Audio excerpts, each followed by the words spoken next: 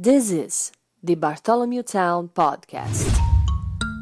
Inside Public Health is brought to you by CCA Health Rhode Island. Commonwealth Care Alliance, or CCA, is a multi-state integrated care system influencing innovative models of complex care nationwide. CCA's Uncommon Care model focuses on sustainable and evidence-based healthcare breakthroughs that improve the health and well-being of people with significant needs, and is consistently recognized as one of the best models in the country at identifying and serving traditionally hard-to-reach individuals. CCA is excited to bring Uncommon Care to Rhode Islanders with a range of Medicare Advantage plans. Learn more by visiting commonwealthcarealliance.org/Rhode Island. Hi, everyone. My name is Smita Mazumdar. I am the clinical director here at Commonwealth Care Alliance Health, Rhode Island.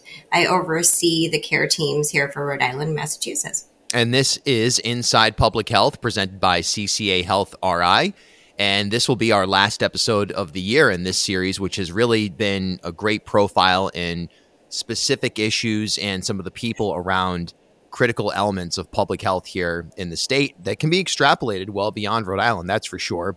Today's conversation is something that I think it impacts a lot more people than a lot of people realize, and that's seasonal mental health. And really just starting with the basics, just talking about from your standpoint and from a clinical standpoint, some of the symptoms, warning signs, things like this that people struggling with depression or other mental health illnesses may present, especially here as we're now turning towards the cold months. Absolutely. And it's a known fact that at this time of year and through various seasons, our moods and our mental well-being can change, especially in the winter months. If we think about the months become darker, it's colder, we're inside more often. It's especially hard for folks who live alone, particularly older adults who have limited mobility or can't get around to see people or don't have access to the means to see folks. So some things to really look out for a seasonal affective disorder, some things that look a little different than depression. And what that means is you feel sad most of the day. It's taking you away from those activities and the joys and pleasures that you have. You're sleeping a lot more than you used to sleep, what your average sleep looks like.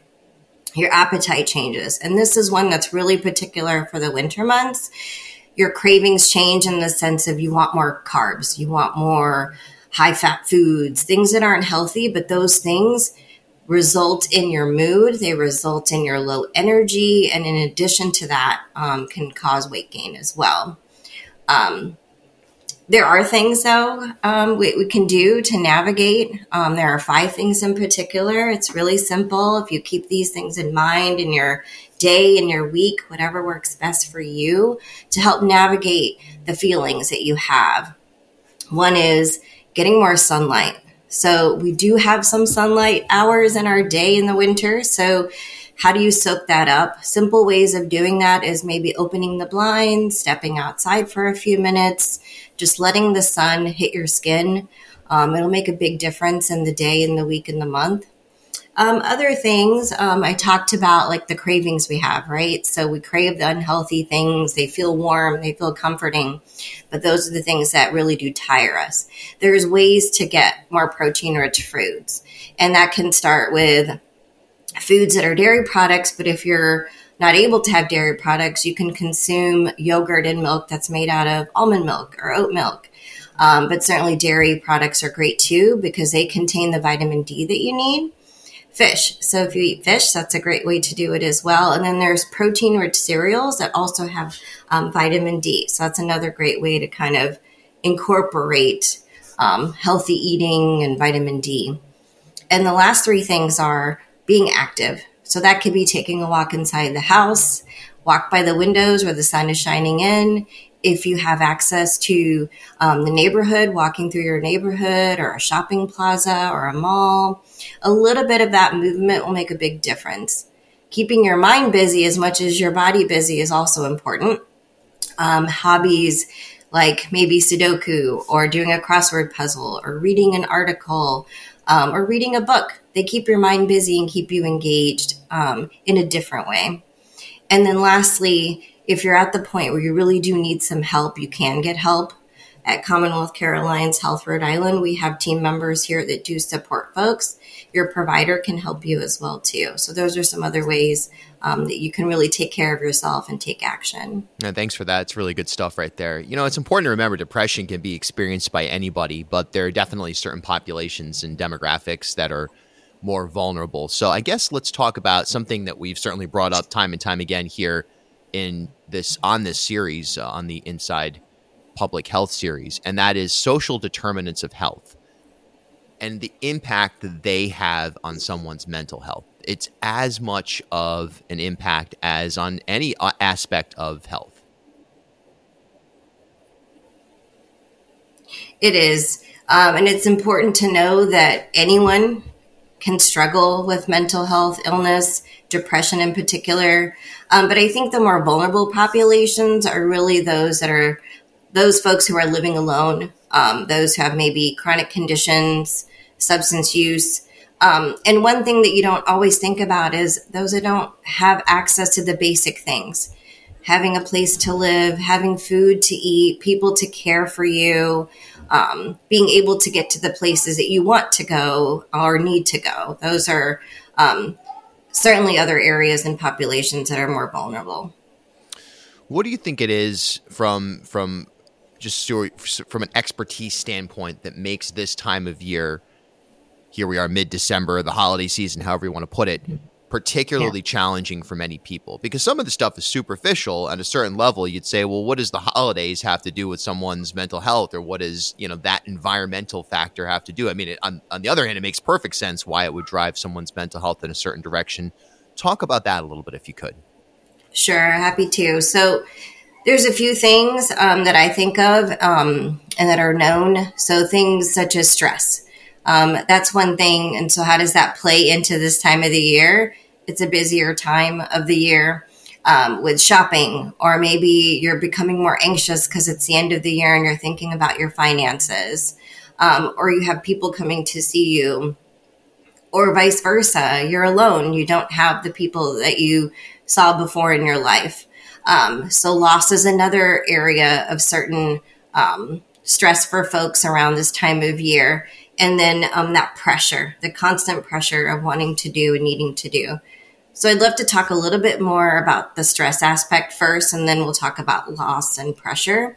When it comes to stress, it really consumes you. It consumes your body. It consumes your mind. It is natural. Some stress is natural to have because it allows you to take the next step to manage. But some stress can really impact your overall well-being and health. And that can cause symptoms like headaches, more prominent headaches, sleep issues. Either you're sleeping too much or you're not able to sleep. You feel tense. You're not able to do the things that you want to do because you feel overwhelmed.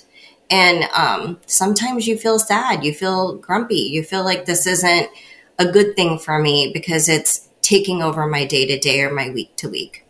You can manage it. There are ways to manage it. We talked about some of those things around mental health and seasonal affective disorder, but they're the same here. You can get that exercise, learn relaxation techniques. There's very simple things like box breathing. You take deep breaths in and deep breaths out for a couple of minutes, and that can reset your mind, reset your body as well. Finding the things that you enjoy. I love listening to music. So music can be uplifting if you find the right tunes, the things that work for you. But the other things that also impact folks around this time is loss. When you don't have the loved ones around you or the people that you care about, it can be really challenging. So finding ways, again, through the things that you enjoy. One thing that I think is really helpful, if you are someone who's gone through loss, is the people around you that know that. And if they just reach out to you, it's very simple. Send a text message. How are you doing today? What are you doing today? Make a phone call. That little bit makes a big difference for folks who are alone, particularly around the holiday time. And then the pressure. So we talked about holiday seasons can feel very pressurizing for different reasons because of the stress, because of the loss. But it's also important to acknowledge and recognize that you don't have to be your perfect, happy, joyful self every day. It's okay to have moments where you need some time to feel and allow yourself to feel. So I think those things are important reminders and things to remember as well. All right. As beloved Rhode Islander, our director of the Department of Veterans Affairs, Kasim Yarn, often says, it's okay to not be okay. It's a slogan that he's put out there, and it's an important one. And you have a guy who is, in that case, this hulking, figure of, just like alpha in all ways, and putting that out there on a regular basis. And I think that that's something that we all, in terms of the bully pulpit, that's a message that I think has gotten across. And that brings me to my next question, which is that there's stigma around therapy. And there isn't stigma around going to the dentist, going to the optometrist. There isn't stigma so much about going to your primary care physician. For some reason, therapy has this unfair, unfortunate, unreasonable stigma around it. And it delays or altogether stops people from seeking that type of medical help. Talk about ways to address that stigma. Sure, Billy. Stigma is an important factor in our community. It's something the healthcare community and the public should talk about. It shouldn't be something that we keep in our back pocket or hide. There are different types of stigma, everything from the stigma around us, the people around us, how they see us, how they perceive us. It's the stigma that you feel inside. You feel like you're a burden to others. Gosh, I'm ashamed about how I feel and what's happening with me right now. And then I think an important stigma to recognize and acknowledge in our community is the stigma of culture. Culture has a huge impact on minority and ethnic groups because of their lived experiences, how they've accessed care before, how they felt when they were accessing care. Acknowledging and bringing those things to the surface makes a big difference because it allows you to then take the next step forward to seek treatment or to seek care or even to acknowledge that it's happening. What does treatment look like in this space? Yeah, treatment varies. I think it's important to understand that it's about the person. It has to be unique to you. It has to fit what's happening with you in that moment in time. At Commonwealth Care Alliance Health Rhode Island, we really take an active step in helping folks. So our teams of mental health clinicians, community health workers, what they do is they will go out into the community. They'll visit folks in their homes or out in the community spaces or provider offices, or they'll call you. They take time to conduct a screening to help them understand where you are in your mental health journey. And then in turn, that leads to determining the right solution. What's the right fit? But an important piece to that is also to be able to make a big difference and to be able to make a change, you have to be ready. You have to be ready. And that's why it's really important to make it unique to the person because it has to fit. It has to be the right thing at that right time. And certainly our team can also equip folks with the right resources in the community as well. Rhode Island is a small, but as I like to call it, a mighty state. We have a lot of great people in the community that want to help others. So that could be part of that too, or connecting them back to their provider or to other providers in the community as well. This is a very, very real thing here in Rhode Island. It's not exclusive to Rhode Island, but boy, you think about Rhode Island, and obviously it's not exclusive to Rhode Island, but we have an environment where from, May through October, there's so much going on an activity level, music festivals, golf, hiking, hanging out in parks, events downtown, you name it. There's so much happening outdoors. And of course the beach and kayaking and everything around it. So the Rhode Islander goes through this very dynamic up and down in terms of exposure to sunlight, exposure to community, exposure to passions. And then just by nature of the beast, somewhere around this time of year, a lot of, if not all of that stuff is long gone, and we'll see you next year, and and you look at the calendar, you're like, wow, this is a months long journey that I'm on right now. It's very real, and it ought not be ignored or stigmatized. And you've done a great job today of laying out facts around this entire space and how people can sort of recognize and move forward from it. So thank you so much for this, because I think this is one of those topics that everybody knows no one wants to talk about, or not enough people want to talk about. And if it doesn't impact you, you're one of the lucky ones. Thanks, Bill. Thanks for giving me time and allowing me to take folks through the journey, and hopefully little bits and pieces people can put into their pockets and use when they need it.